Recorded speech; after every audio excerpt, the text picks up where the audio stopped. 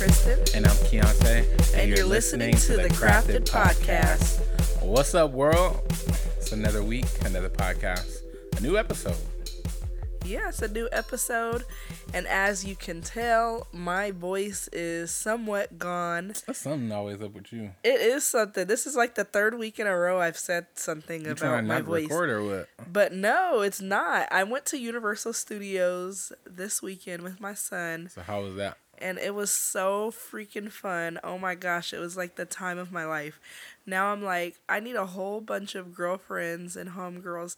Dang, there goes that girlfriend's word again. That means I'm old. Like, girlfriends? That means you're old? Yeah, because people don't, like, young people don't say my girlfriends. They just say friends, you know? Really?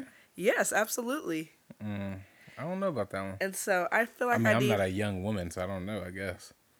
You's an old woman. I'm just kidding. Okay, so anyways, yeah, so I'm like, I need a whole bunch of friends to go to Universal Studios with and leave the kids.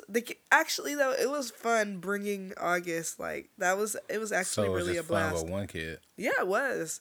With three, it's a whole nother, it's a whole nother animal, a whole nother beast. Yeah. Somebody always told me when you have one kid, you have one kid. When you have two kids, that's two kids. But when you have three kids, you got 12. That's what they told me, and I feel every bit of that. I feel every minute of that. That's funny. Yeah. So how was your week? My week was pretty good. It's been actually slow at my job because, like I said, we had that dash where we were trying to get all of our holiday projects completed and created. And, yeah, man, we got through all of that rush. We were trying to we got everything like done like right before the week, like before Thanksgiving.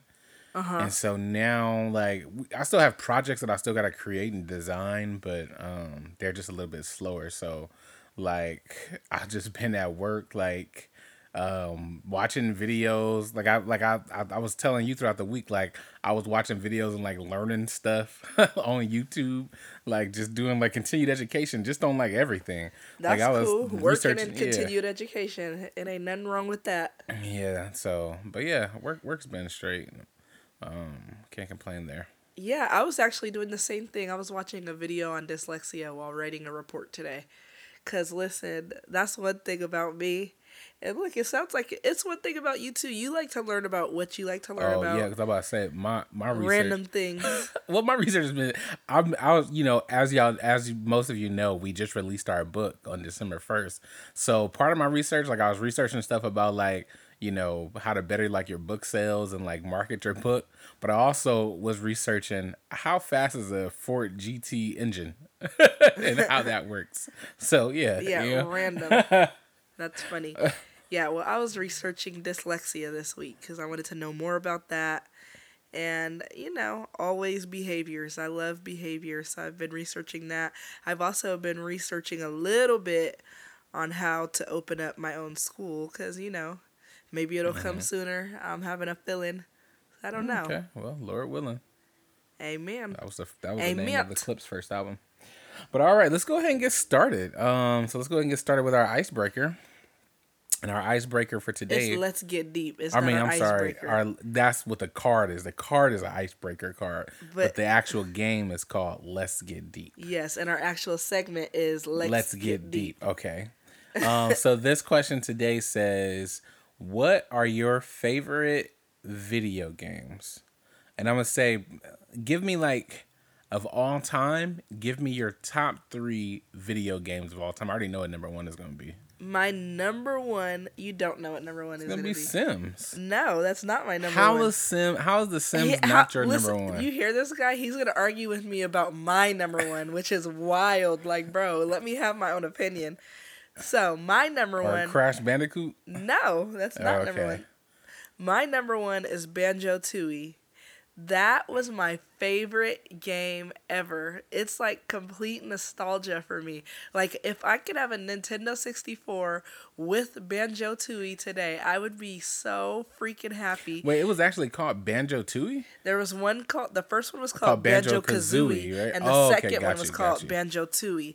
Gotcha. My favorite one was Banjo-Tooie. I did like Banjo-Kazooie too, but me and my nephew and niece, and my brother, we used to play that non-freaking stop. I think my favorite video games need to be separated into adult video games, kid video games, This teenage is just, video games. No. Just your top three all time. Okay, You gotta so rock that with was it. my first number one. Number two would have to be, oh, this is so hard. Top three would have to be Mario 64. Oh man, that's Mario a 64 was a classic. freaking classic. That's It a was amazing. classic. Yes, like you couldn't even live life without that. Like that was just amazing. That was a good time. That was the same time where they had Donkey Kong 64 too. That was like those are almost synonymous, but Yeah. you said I can't pick, I can only do three. And then third, I mean, I could say Sims. I did like Sims a lot for a long time, but I don't consider that. I don't consider that a video game. Though. That's a video game. I consider Sims a computer game. Computer games are video games. Okay, but that's a computer. You game. have to run the Sims. Your computer has to have a video card. He always trying to argue with me, y'all. Leave me alone. Game. Leave me alone. Because Okay. no. I consider that computer games. So I don't consider computer games video games. Video games I consider a video game console game. So my third favorite video game would have to be Crash Bandicoot or Tekken or Tekken was Pokemon one of them Stadium ones, too. or Pokemon Stadium or Spyro. One of those. It's like a triple. Girl, that's you giving me You said, four. Okay. I just need top three, and out of this one, I need one. Okay, the final one would have been Spyro because I played that a lot. Spyro, you got Spyro over. Listen, argue your top three. Argue with your mama. Don't argue with me. I was just saying. Okay, interesting. All right, well, for me, I was gonna drop Mario 64 somewhere in there, but I want to do something different than you because What the heck? No, it's your top three video games. Well, even now I think about it, yeah. I mean, I just want to honorable mention to Mario 64 because, bruh, I mean that is like one of them type of pinnacle games. But yeah, so that's his favorite. That's no, that's not my favorite. My number one, actually, no, my number one Mortal actually, Kombat. no, girl. Okay, well, you was doing the same thing to me, so calm down. My number one is fitting because they just released a trailer not too long ago, or actually yesterday. I don't know. I'm not sure really which one because I've played all of them, but Grand Theft Auto. Grand Theft Auto is my number. That's my number one. Ghetto. Probably San Andreas. Ghetto. I grew up on. I really. You know that's like an inflammatory word. That's why I keep Ghetto. saying it. I'm ghetto. I'm Eastside Compton all day. Burns and Rosecrans. But Grand Theft Auto, bruh. I mean, I'm talking about Grand Theft Auto 3. That's well, really, I started with the first Grand Theft Auto 2 when it was 2D. Like it wasn't even 3D yet. Then got to Grand Theft Auto 3 with the New York. But I would probably have to say Grand Theft Auto San Andreas is probably my overall. Number 2, this is a game I kind of never really talked to you about, but this game, speaking of Nintendo 64, bruh, Nintendo 64, that's OG. That's an OG console. I want one now. Yeah, that's an OG console. GoldenEye. 007 GoldenEye on Nintendo 64, bruh. I remember that game. That game, when it comes to like like first person shooter, like multiplayer screens, what Call of Duty is nowadays, what Halo was, what Gears of War was, they all came off the backs of 007 GoldenEye on Nintendo 64. If you don't know, if you're listening to me and you a youngin and you don't even know what that game is, hit your YouTubes, hit your Googles, Dang, you old and figure too. that out. Cause bruh, I mean, Nintendo 64 had it going. Yeah, they did. And then my number 3, my last one, which actually I could slip this into my first one because I love this game, but I'll just have it in number 3 for the sake of this. Is Roller Coaster Tycoon, bruh. So that's my computer game. But it's a video game, man. I remember the first Roller Coaster Tycoon I ever played. It was on my cousin's computer.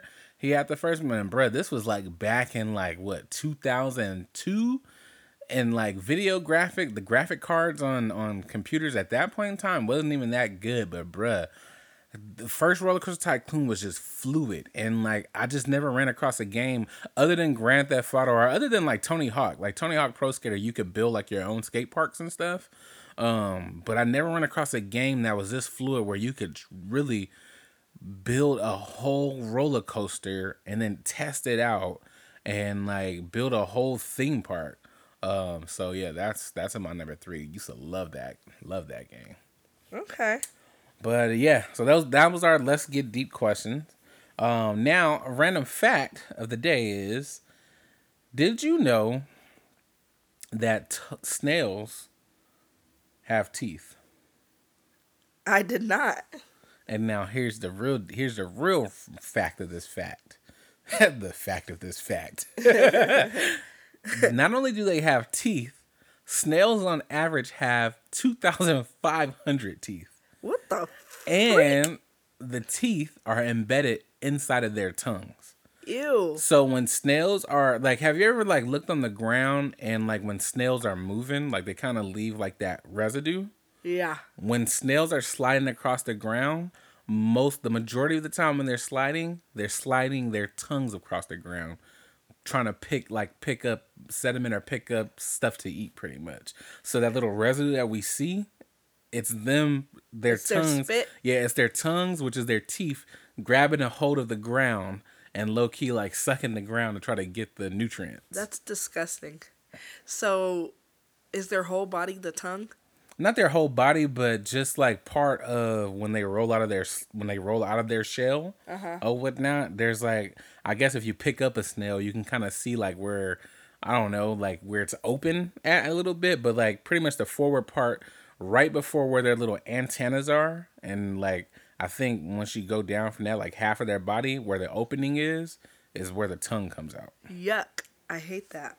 So.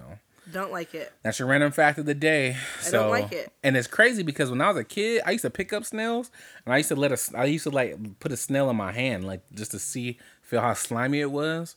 Never knew that they had teeth or anything like that. I used to collect snails, and I had a snail farm. Huh. And then I used to pour salt on them as well. Not like, oh my God. Not shut up. You're a deviant. Everybody's done it before. No. Everybody hasn't done it before. You've never poured salt on a snail? I am a sane person. No, he's not. He's done it before. Everybody's done it before. But yeah, so I poured salt on them a few times. But I did have a snail farm, and then my uncle poured water all in it. Isn't that so That's rude? Sad. Now, the only thing I've done that's deviant. Remember that time our trash can had like maggots in it? Yeah. And I had and I boiled some water because that's the crazy thing about maggots. Like you can spray maggots with stuff. You can do whatever you want to do with them. They will not die. So what I had to do was boil some water and pour the boiling water on top of them, and that's what got them. Yeah, their necks was just like. Yeah, they was like. It made like a little buzzing sound. Yeah. I guess it was their demise, but anyway. Yeah, that's crazy. All right, well, let's move on to our Forever segment. So this week, I have the pleasure of bringing the topic for the Forever segment. Yes. And so I'm going to ask you a question, and this is going to be the topic of our segment. Okay, ask away. What do you feel about work spouses? About somebody having a work husband, or the term work husband and the term work wife? What comes to mind, and what do you think about that? The first word that comes to mind is stupid. Okay, why is it stupid? Because first of all, what the heck? A freaking work wife or a work husband? Like, be freaking for real. If you're not married, then or not in a relationship, then of course that could be fun and cute and like flirty kind of thing. Like, it's a way that you get people to take care of you or to look out for you. Mm-hmm. And so I could understand it in that aspect, yes.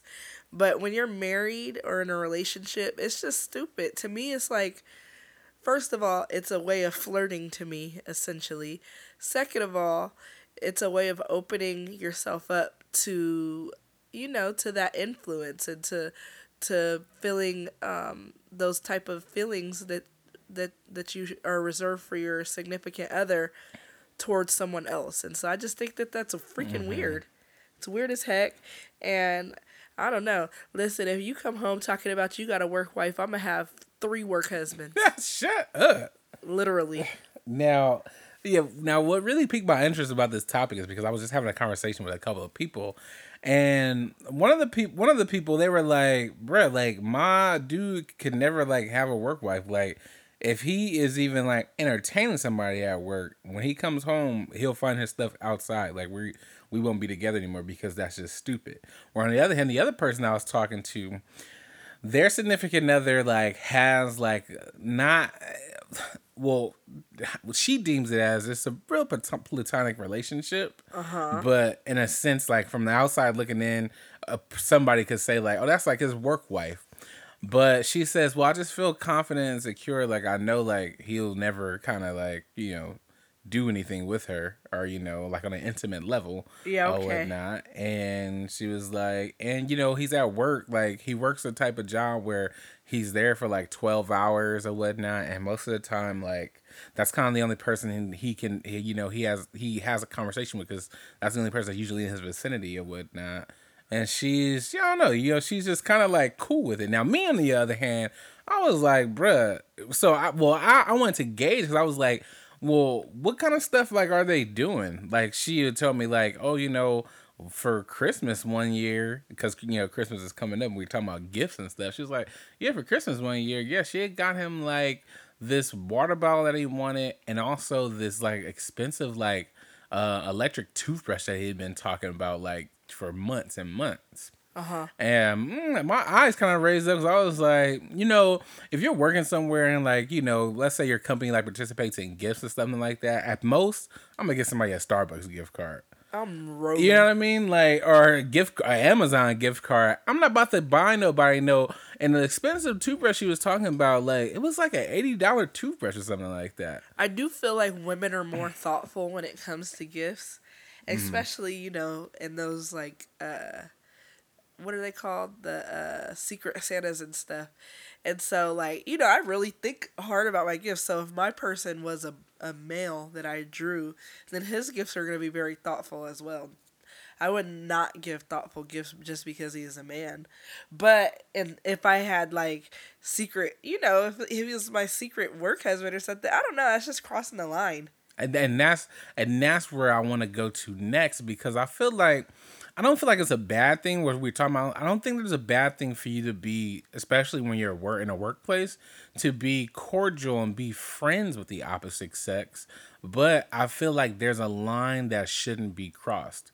And to where I said, pretty much they posed a question to me like, well, what if your wife, had a friend of the opposite sex at her job? Like, what are some of the things that you would be okay with her doing or whatnot? Like, would it be okay for them to, like, go to lunch with each other, like, once a week? And, I just thought about it, and I'm just like, well, my husband jealous, bro. Yeah. No. You cool with that? Heck no, I ain't cool with that. I'm not cool with that, but I don't feel like you. I don't think that you would be cool with that. Like, there's no reason for me to be going. Like, there's one thing if we was like, hey, everybody, we're going to Subway to go get lunch for the office. Can somebody ride with me? And, like, I'll ride with one of my female coworkers to get the food. But my female coworker saying, hey, I'm going to Subway and I'm gonna go eat my lunch there. You want to come eat with me? What? Why do I need to even be putting myself in that predicament? I don't see the issue with that, honestly. I really, truly don't.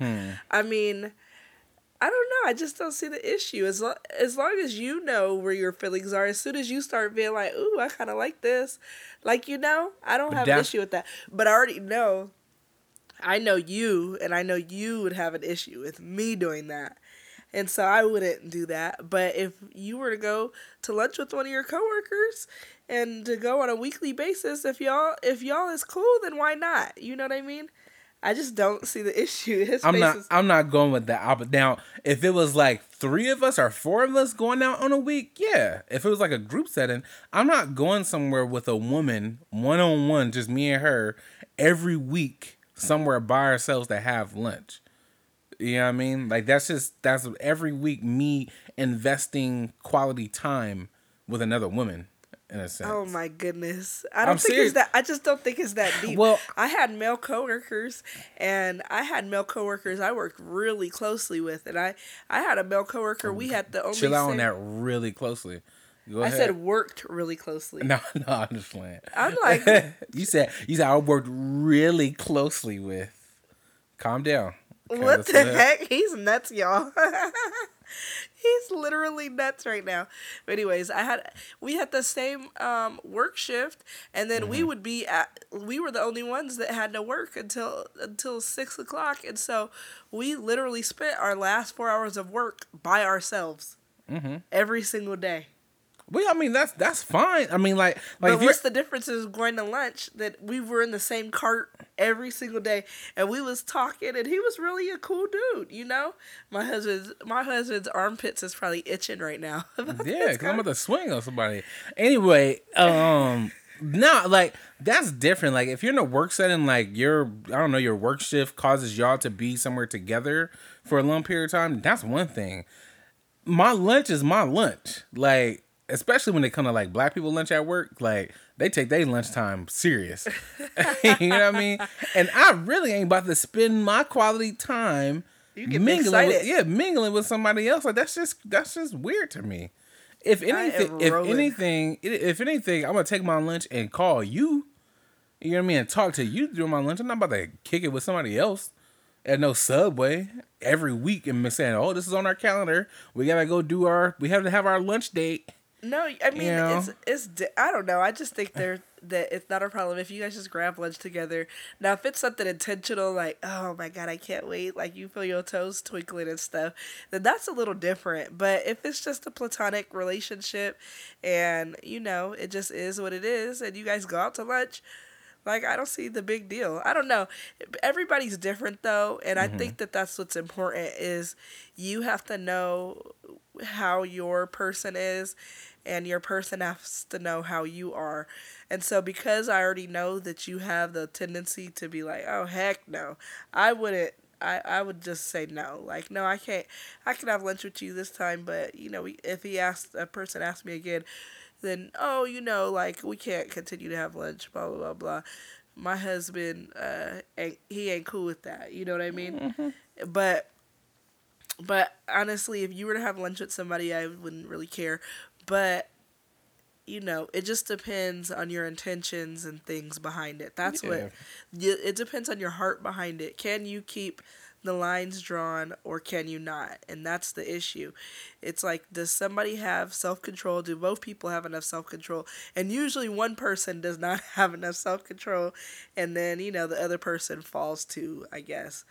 But I am kind of interested in how many people have had platonic lunch or platonic relationships with coworkers, opposite sex coworkers, that has turned into something else, or has turned into something else to where they're like, let me pull back because Well, see, that's interesting because the thing that really made me want to bring this up is because just recently, speaking of podcasts, there's another podcast that just got started. You remember the couple? Well, they're officially a couple now. That was from Good Morning America. The TJ and Amy, I think her name is like Wambach or something like that. I don't know any celebrities. Okay, but anyway, it was a scandal for Good Morning America where there was two coworkers, a black guy and a white girl. Michael Strahan? No, not Michael Strahan. My phone is away from me. I don't really know their names, but y'all know who I'm talking about. If you just Google Good Morning America affair or whatever. Okay. But anyway, yeah. So they just started their podcast, and at the time that they started really like mingling and really getting close to each other, because they was coworkers at first. Both of them were married or whatnot, but now they're saying, well, we started really talking and getting serious about each other and talking to each other while we were both, in the mix of getting divorced or whatnot. Yeah, but, right. Yeah, but that kindling of that flame that they have, it all started as platonic stuff. Yeah, I mean they only had their first episode or whatnot of their podcast, and they kind of started getting into like how they started talking to each other. But from the gist of it and the base of it, It was just from plutonic stuff, from them working with each other, having to go out on assignment and like, do like news coverage and stuff with each other. Then it starts off like, hey, I'm about to go grab a bite to eat, or I'm about to go grab a drink. You want to come? Now it turned to a full blown affair, or let them call it just a full blown. Well, we were already starting the separation process with our spouses when we started talking. I'm just like, bro, if y'all wasn't divorced, then it's an affair. Rolling. Like, they trying to call it what it is. Yeah, they trying to beat around the bush. I'm like, and I was reading the comments and people were like, well, you know how many, there's a lot of people that, start dating and start talking to other people when they're in their separation phase. I'm like, are y'all separated though? Anyway, yeah. I'm going off. A lot of people do start dating, when they're separated. And so they just, I guess they've mentally checked out. And so they determined themselves divorced from the moment they checked out. Please let that ink dry on that paper. Please let these court proceedings finish before y'all got a whole relationship going on. And a whole public relationship. Like, they was out here because what really got them outed was them holding hands and, like, holding each other, walking down the street in New York when they work at one of the largest news companies in New York. Which is just strange to me. But anyway, that was way off topic. Well, I guess it wasn't way off topic because obviously they was work wife and work husband. I guess. Right. But anywho. That's funny. He said obviously. Yeah, because that was just wild. But anyway, I mean, just to wrap this segment up though. But yeah, I think that I think lines just have to be drawn. You know what I mean? And you got to know not to really cross that boundary, or you have to make it known what your boundary is. You know what I mean? Or in the sense where you said you might have people that be like, I don't think there's a really problem with going to lunch. At least if something is made or something happens that make you feel uncomfortable or you feel like a line is kind of crossed, you need to A, speak up about it, or B, remove yourself from the situation. I think oftentimes we have good intentions, and those good intentions, pave the road to us just either making mistakes or making bad decisions. You know what I mean? And so you got to kind of be careful with what you're surrounding yourself with and what you're entertaining and what you're investing in. Yeah. So. That's true. Yeah. All right. So, are we ready? Yeah. Let's move on to the for next Roots and Bloom, which is our parenting segment. I just like to say what each segment is for people who are our new listeners. No, it's good. The old listeners didn't get it. Y'all know where we going. What's the next segment? Y'all should know that by now. Y'all been rocking with us, and we appreciate it. And the way my voice is going, listen, I feel a good cough in my throat coming. It has not come yet, though, so do not fret, everyone. Do not fret. Okay, so today we're going to be talking about child development, because I saw this thing that said people should have to take child development class before being a parent, because people really be punishing kids and hitting their kids and giving consequences, like, new unnecessary consequences for, like, developmentally appropriate behavior, Mm-hmm. And so we're going to talk a little bit about child development. So, infancy is the first area of child development, and that's age 0 to 2. And so that's when, they have their basic reflexes, they start recognizing faces, they start developing motor skills, crawling, walking, all that good stuff. Then you have early childhood, which is 2 to 6. That's when they start imagining and develop their language and socialization and exploring their environment. And they start playing a lot, and there's a lot of development in the brain and a lot of social development. Then you have middle childhood, which is 6 to 12, and so that's when your cognitive abilities continue to grow. You start your formal education usually by then. You start developing friendships. You learn the social rules, and then you have adolescence, which is 12 to 18, and that's when you go through those physical hormonal changes. And really, kids start seeking a lot of independence. They form a stronger sense of who they are and their own identity, and they learn how to like go through complex social relationships. So that you start having boyfriends, girlfriends, and it gets really complex. So, anyways, So I wanted to like really go into behaviors that irritate or are annoying to basically Adults. to adults, and is it developmentally appropriate? What age do they outgrow it, and how we should respond as a parent? And so the first behavior is lying. And so, I feel like kids really start lying about the age of 2, but and then it goes on and on. So 2-year-olds and 3-year-olds lie. You shouldn't really punish them because really the reason they're lying most of the time is because they have a vivid imagination.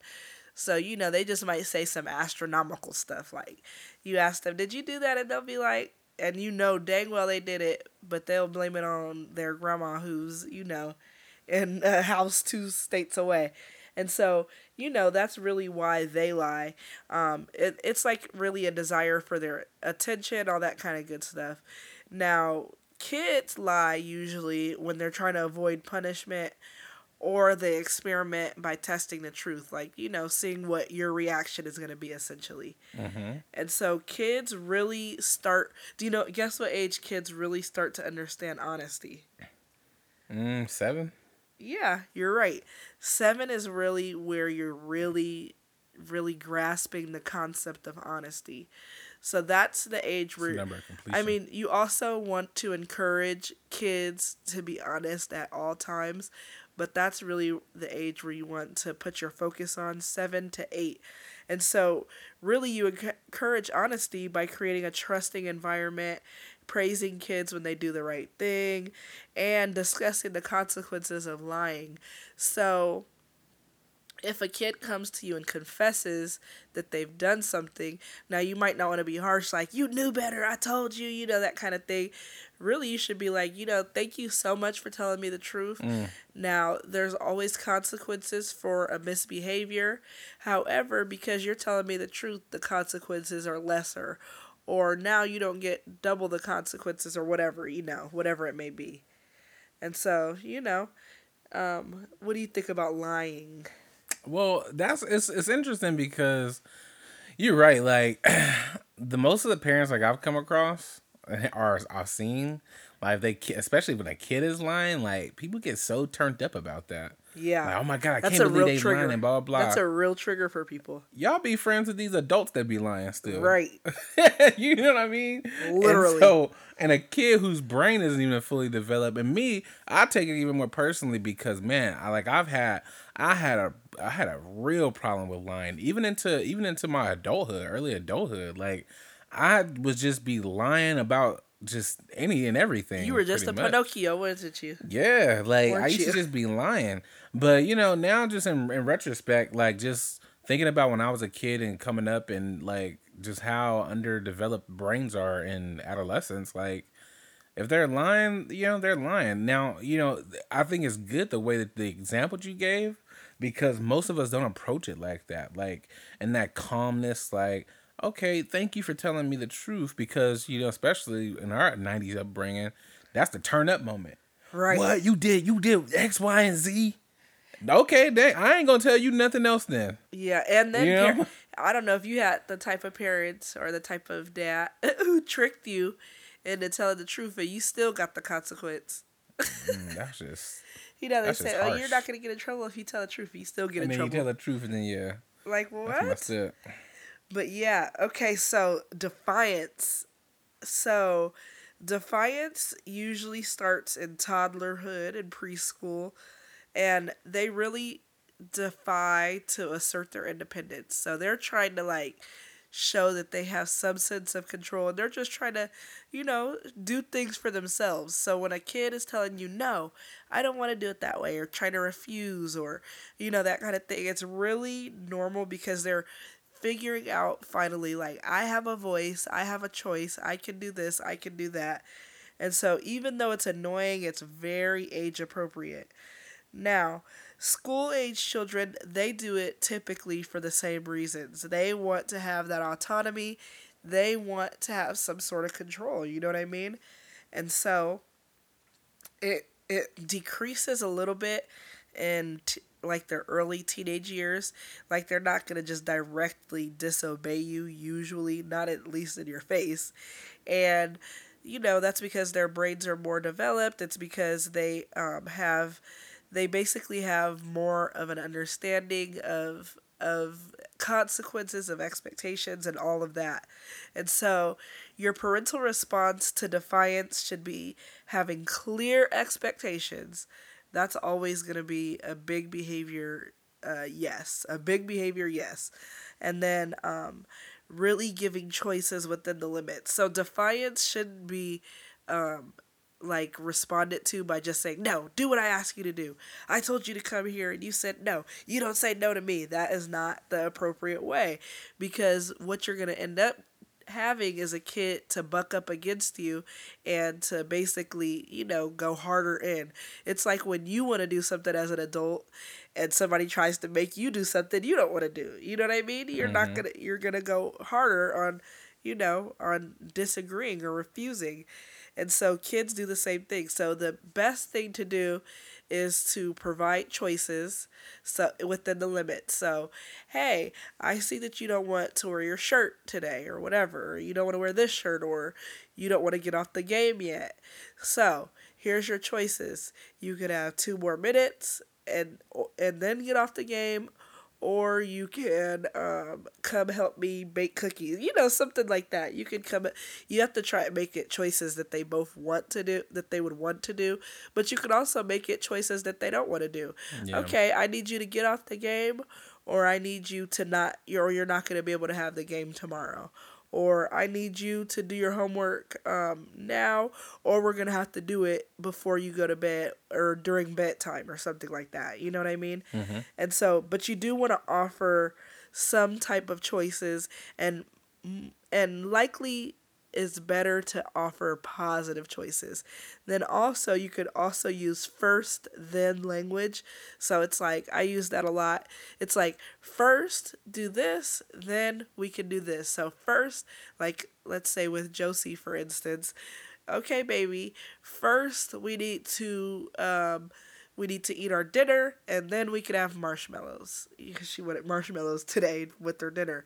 So first you need to take 3 bites of food, and then we can have dessert, that kind of thing. Mm-hmm. So anyways, what do you think about that?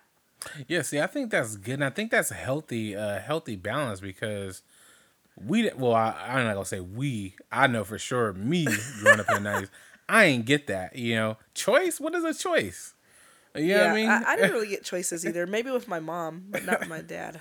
It is man, in my single parent household with 7 kids, this is what it is. This is what you got.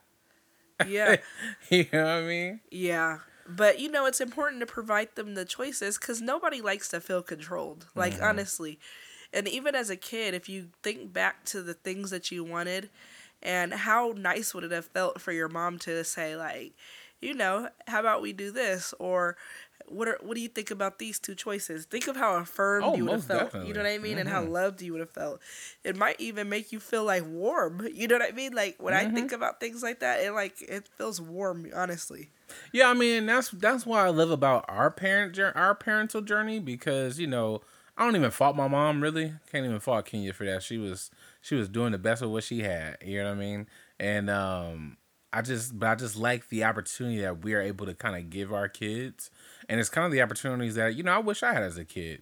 But I knew my circumstances, as a kid, and man, my mom was just very, like I said, spread thin between us 7 and trying to keep us alive, trying to keep us safe. Not alive.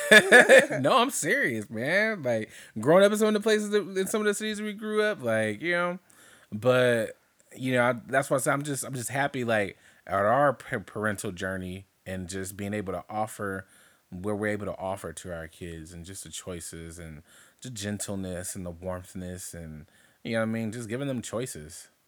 Yeah. So I like that.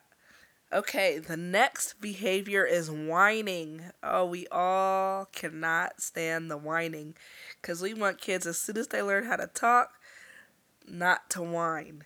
And so anyways, it's really common in toddlers and preschoolers, and that's because they're developing their language skills, and they are seeking attention a lot of the time. And so, because they don't know how to talk yet, then whining is a quick way to get our attention and a quick way to get what they need or what they want without having to, really use those words. They also get frustrated because they can't exactly express what they want, and it's hard for us to understand what they want. Mm-hmm. And so, the typical age where you outgrow that behavior would be about 5 or 6. Now, somebody out there is like, wait, my kid is still whining. My kid is still whining, and they're 7 or they're 8 or whatever age. And the reason they're still whining is because you have allowed them to keep whining. You have not corrected the behavior. And so, usually, you're going to want to say, like, hey, my ears can't hear that. What are you trying to say? Or what are you trying to communicate to me? Okay, I need you to use your words, and you need to do that every single time. The consistency is like, it needs to be on 100%, because if they get any payoff for the whining, then they're going to keep doing it. So you need to immediately correct that behavior and immediately ask them to communicate and provide the attention when they express themselves appropriately. And oh, great, I'm so glad you were able to say that without whining and all that. So, yeah. What do you think about the whining? Yeah, I mean, me personally, like, I'm not a fan of the whining, but like, I'm getting better at knowing, like, well, certain whinings don't bother me. Like Josie, she's 2, she gonna be whining. You know what I mean? But then it's really the upper ages that I gotta kind of wrap my mind around. Cause like August, he likes to get into whining fits, but he's 6, and that's still kind of age appropriate. And I just gotta get that out of my mind. Like, I gotta, cause I always look at, especially on him, I always look at him as like I'm trying to raise a little man. You know what I mean? And you shouldn't be whining that much. But he's 6 at the end of the day. Well, technically, his behavior is supposed to decrease, so that means we're giving him a payoff for whining. So we need to ask him to communicate appropriately, to take a break if he needs to, and so that is our fault why he's still whining. Now, I haven't noticed him whining really with me, so I'm not really seeing that behavior as much, but but that means that we need to really truly, target that behavior and ask for an appropriate response consistently every single time, 100% of the time. And so I have a total of 12 behaviors, but I think I'm gonna go. I've done like 3 so far. So I'm gonna do 2 more before we switch into your segment. And so the 4th behavior is throwing tantrums. And so, the developmental age for throwing tantrums is usually around toddler age, preschool age, and up until about kindergarten age. And so that's like the typical age. That's the age where you'll see a lot of tantrums. And so it's common because they're expressing their frustration. And really, a tantrum is because you can't communicate effectively or you haven't quite developed the coping skills to be able to regulate your emotions. And so our response as a parent, well, really, if your kid is still throwing tantrums at age 8, like frequently, then it's an issue. So it's the frequent tantrums that are the issue. And so, as a parent, how you should respond is you should stay calm, offer comfort, and help your kid identify and express their emotions. So you got to that's what the real issue is. Hey, listen, it looks like you're feeling frustrated. And then, they realize, oh, wow, I am feeling frustrated. And these are the things that you can do when you're feeling frustrated. So that's what you want to do. Now, if they're throwing a tantrum and then all of a sudden you start yelling, what you showed them is that you're throwing a tantrum too. You showed them, this is how I lose control. You're losing control. I'm going to lose control with you. Now both of us is out of control and nobody is driving this plane. We just going down together. Yeah. And so, it's really important to help them identify why, help them to express their emotions, help them to choose a coping skill. And it's really important to have consistent routines. And really, if you know a child is throwing a tantrum for the same things, like when it's time to get off their tablet or when it's time to start doing homework, then you could front load them. You could discuss that with them. You could say, like, hey, when we get home today, we're going to do homework. I don't expect to hear anybody crying. I expect you to choose your emotion, feel the emotion, choose a coping skill. That's what I expect you to do. If you need a 5-minute break, that's fine, but we are going to do the homework, kind of thing. And so, anyways, yeah, so the tantrum should for sure be very decreased by 8, but it starts decreasing a little bit more around 4 or 5. So each year you should have less and less tantrums. Mm-hmm. And so I feel like that's true for us, right? And true for our kids. Yeah. And then number 5, which will be our last one for today. I guess that'll be a part 2 for this Roots and Bloom segment. So number 5 is sibling rivalry. And so this is when kids compete for attention and resources, and it's kind of exacerbated by differences in age and different developmental stages. And so usually kids don't really outgrow that necessarily. Maybe when they're adults they outgrow it, but sibling dynamics can improve as kids learn to mature and they learn how to communicate better. And so it really depends on how we've modeled communication for them and all that, Yeah. Like, how have we been coaching them throughout this? How have we encouraged them to communicate? How have we taught conflict resolution skills and made sure that they each receive their individual attention? And I have 2 things to say about that. Number 1 is it's interesting that I'm like, wow, you really have to teach conflict resolution skills. Like, it's crazy how much stuff you have to actually teach a kid. Just like we teach them to read, we need to teach them that. Gotta teach them everything. Yeah, literally. And it's just crazy. And then also with the individual attention, as I spent that time with August at Universal Studios, I just was like realizing, like, yeah, I spend a little bit of time every single day with each of them. Like, I try to, whether it be 5 minutes or 10 minutes reading with August, or sitting with Autumn in her bed and holding her hand, not in her bed, but near her bed and holding her hand, or walking and talking with her in the morning. I try to spend at least, a few minutes every day individually with each child.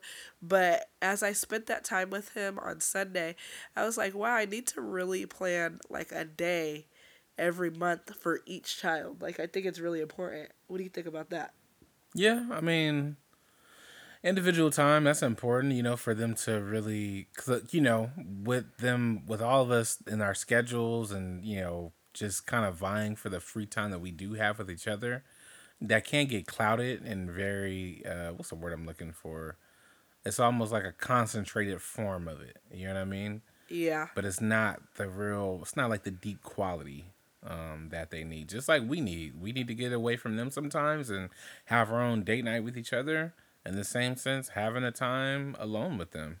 With each child. Yeah, I think it's really important because it'll make your kids feel important. It'll make them feel valued. It makes them feel loved. And, I just think it's really important. It really, truly is. And so in closing, definitely have consistent expectations and clear expectations, consistent and clear consequences. Teach them everything, literally every skill ever. And 3, give them the attention and plan out that quality time, because you really have to invest that. And this goes right back into the Roots and Bloom. And I was reading the scripture today to them, and it was saying, like, I was explaining to them what it means when it says, if you plant good things, you will harvest good things, or if you plant something like that. And so I was telling them what that meant, but it's important to plant attention and love and all these things. And so when so that when it's time to harvest, we'll harvest all those same things. If we're planting rudeness and talking to our kids crazy and not loving them the way we're supposed to and hitting them and mistreating them and talking to them rudely and yelling and all that stuff, how do you think your kids are going to be treating you and all that when you're old? What do you think you're going to harvest, you know? And so I just think that's really interesting. But yeah. So that is Roots in Bloom. Good stuff. That's our resident school psychologist there, Dr. Chris McDonald. No, I am not a doctor yet. But anyway, yeah. So let's go ahead and move on to our lifestyle section. This one's gonna be a little bit different because normally, I'm just talking about like something entertainment wise or music wise, which I love, or sports or something like that. But today, earlier what I was talking about, like I was just doing I was watching videos and doing research on a bunch of stuff. And I came across this thing which was kind of interesting. I came across these studies, and I was like, this has an interesting study to it. And so I want to ask you a question. If the world shut down, where there's no more electricity, of course without electricity, the phones wouldn't work, there'd be no more internet. If we just went to kind of a post-apocalyptic type of society, like a pandemic point two, not even a pandemic point two, just let's just say the whole world lost power. You know what I mean? Yikes! We had to my phone. Yeah, and we had to revert back to living back in the days, how they used to live. 9 eats TikTok. So the question is, do you think, and is this an unbiased answer? Oh, it not. Do you think that us as a family, with me at the head of the family, we'd still be able to survive? In a post-apocalyptic. Like with zombies? Society. No, not with zombies. Just if there was no power in the world, that means you have to build homes by hand, farm, hunt, all that stuff. But we already have a house. We wouldn't have to build anything. Girl, okay, if we were out, if we were out in the world, in the wilderness or whatnot, and this is back in 1800s. Oh, could we survive in the 1800s? Yeah, with no home, No. Okay. No, we could not. Why we couldn't? We ain't never built a house before. Yeah, but you don't think that... I'm pampered, honey. I need air conditioning. I'm sorry, you could drop me off to the nearest ocean. Air conditioning, oh my God. You could drop me right up under the ocean. I need air conditioning. I need heat. I want regular light. I need baths and face masks and eyebrow waxings and good food. Well, girl, yeah, regular light. Okay, that's what I'm saying. If there was no electricity in the world, I can't just make electricity. But anyway, what made me think about this, what made me bring up this question... I don't know why he getting funny about it. Well, no, I'm not getting funny about it. It's just that, I don't know, you not answered it right. You told me I need regular heat, I need air conditioning. That's not the question. Anyway, could we survive? No. Oh, okay. So I was watching this. I was looking at this study, and it was saying pretty much this. There's been this control group where they've been not control group, but it's been this research study where they've been doing research and asking people questions every 5 years since the year 2005, right? And what they've come to realize is that about an every 8-year span, the questions that they ask people that have knowledge. They used to have the same, the overall basic knowledge of, things when it came to, hunting or, first aid in the wilderness or how to plant stuff, how to farm, how to, tie knots and Boy Scout questions and stuff like that. They've come to find out, every 8 years that pass, the general population of people that would know type of, things like that. The survivalist stuff. Yeah, the survivalist, mindset, it's becoming smaller and smaller and smaller.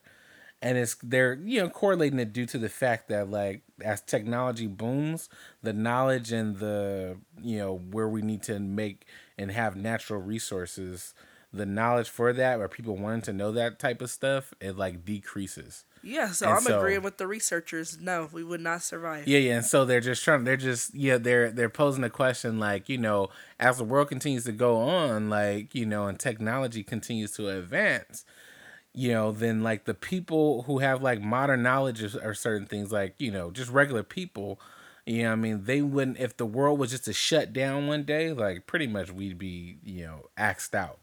because, they ask people just questions like, if you were to be in a forest and break your leg or something like that, what would be the first thing you would do? If I was to be in the forest and break my leg, You're not around any hospital. You can't get to a hospital or nothing like that. If you were to break a bone, what's the first thing you do? try to find something to hoist the leg. Okay. And then I would do an army crawl choo, choo, choo, choo, choo, to some water. I've watched enough shows. Girl said to some water. Yeah, to the water, because then you follow the river and it goes to a city. I don't know. That's what the movies and cartoons show. Listen, Well, I mean, you might as well throw me in the ocean, because, listen, if I gotta, I know, I'm pampered, baby. I can't live in those times, okay? Yeah, I mean, so now that's good. That's good. That's actually good you say that. This man's where he a survivalist expert. Well, no, I'm not a survivalist expert. I mean, I do know a little bit about surviving. Oh, okay. But the main thing you said, which is probably the most important thing, like if you were in the wilderness and you're lost, the first thing that you want to do is find a water source. Normally, if you find a water source, like if you can find I know the TV shows. yeah, if you can find like a river, and why this is why you want to find a river, because A, you're gonna need water to survive. That's number one. But B, if you find a water source, that means that all the other animals, they come to that water source to get water too, because animals need water to survive. And so if you stay closer to that water source, it'll be easier for you to hunt and find an animal for you to kill to survive on food as well. But then also thirdly, I'll just eat you first. Yeah, but then also I'm about to say, yeah. You know how, like, in the movies and stuff, they'll eat somebody, they'll be like, oh, let's vote on who we're gonna eat her and stuff like that. Mm-hmm. Or they'll eat somebody. It would be like, we'd be like 4 hours into surviving, I would have been ate you already. Girl. But yeah, so yeah, like there's just like little survival tactics. But anyway, like even going back to like if you're traveling with somebody and they break something, the first thing you really want to do is, but me, I just got a little bit of knowledge because I took an EMT course at one point in time. Oh, here he go. But I mean, just even on that, you want to make sure you actually got the paramedic in the house. Yeah. But you want to make sure you actually set the leg first. That's what I said. Hoist it. Yeah. If you know that something is broken, the best thing you can do is like, you can find like, I don't know, like 2 pieces of wood that are firm and stiff. That's what I said. Yeah, you try to create kind of like a cast to keep it still, but you just keeping it still. So like if you have run on medical supplies, you want to set the leg so your body will start to repair itself. Well, I'm basically a paramedic, so I've chose both of the right things. I guess I could survive. Oh, whatnot. But then now when it comes to like certain things of like planting food or like knowing different types of trees, this is where it comes to, because the study was showing like the progression and the like people signing up for like Boy Scouts, and the numbers for people to sign up for things that are like Boy Scouts or like wilderness programs in the early 2000s versus like nowadays, the numbers have like dwindled in a sense. And so people are really not getting that like that information on like how to tame or create like natural resources, or knowing the difference between like poison ivy or a regular fern tree, and things of that nature. But anyway, I thought it was an interesting research study, because I'm just like, bruh. And there was other things in there like, if since there's no electricity, if there were no cars, how would you get around from place to place that you need to get? Like, do you know how to ride? Do people know how to ride horses? Do you know how to create like a saddle for a horse and put a bit in its mouth? You know what I mean? Do you know how to horse had been done ate somebody? Yeah, not ate somebody. Do you know how to till the ground? Hell, do you even know how to milk a cow if you ran across a cow? And these are just you pull them yitties down. Yeah. And these are just things that I was just thinking that I was like, bruh, like, yeah, like as our society like continues to grow in technology, like even with our kids, like there's just things that we knew how to do or we had knowledge of that like the next generation, it's kind of like low-key obsolete. And it just really got me thinking. I'm just like, yo, like, dang, that is kind of true. Like we are kind of just like stepping away from the naturalistic way of life. And so anyway, it just made me think, and I just like, man, I really want to get back into like, finding out how to do stuff and like, really like working with my hands. I like working with my hands a lot. And just doing like the more nature type of stuff, Even like the simplest thing is like, remember a couple of years ago, or not a couple of years ago, but a few years ago, we went like doing the archery thing where we were like with the bow and arrows. Yeah, I was terrible at that. Yeah, but I mean, but at least you did it. And they were just like, they did a study and they were asking people like, have you ever shot a bow and arrow before? And like the numbers of like, no. And with that being like in the olden times, like one of the before guns were invented, bow and arrow was like tried and true your way of surviving.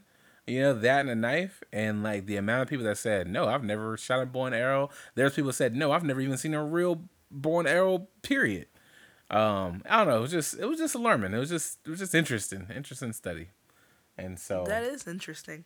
Yeah. So anyway, that was my lifestyle. I'm thinking about survival and just how as technology grows, how we kind of move further and further away from just knowing about things. Like even if you were to hunt something, like, and you were to kill something, how do you preserve it? How do you preserve the meat?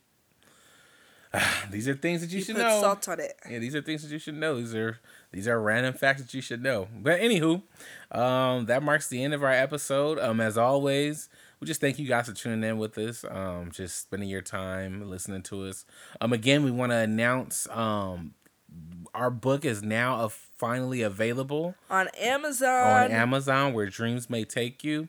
So you guys can go ahead and look in the description. We have a link there if you want to go on Amazon and purchase that.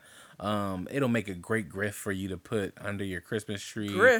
A great gift for you to put under your Christmas tree to give to family or friends. This is a really cool children's book. It has some really cool images. We're like the Black Dr. Seuss's with the rhyming and just really telling a story of adventure. So you guys should definitely check it out. Again, the link for that book is going to be in our description. Or if you follow us on social media, you can find it on one of our pages or in our bio links. But yeah, man, we just thank everybody that's already, purchased their books, whether it's pre-order or on Amazon. We thank you guys for supporting us and coming along with us on this journey. So again, we just thank you guys for listening to us and tuning in to us, and we'll talk to you guys next week. As always, you guys have a great rest of this December, the great rest of this year, great rest of this week. And as always, God bless.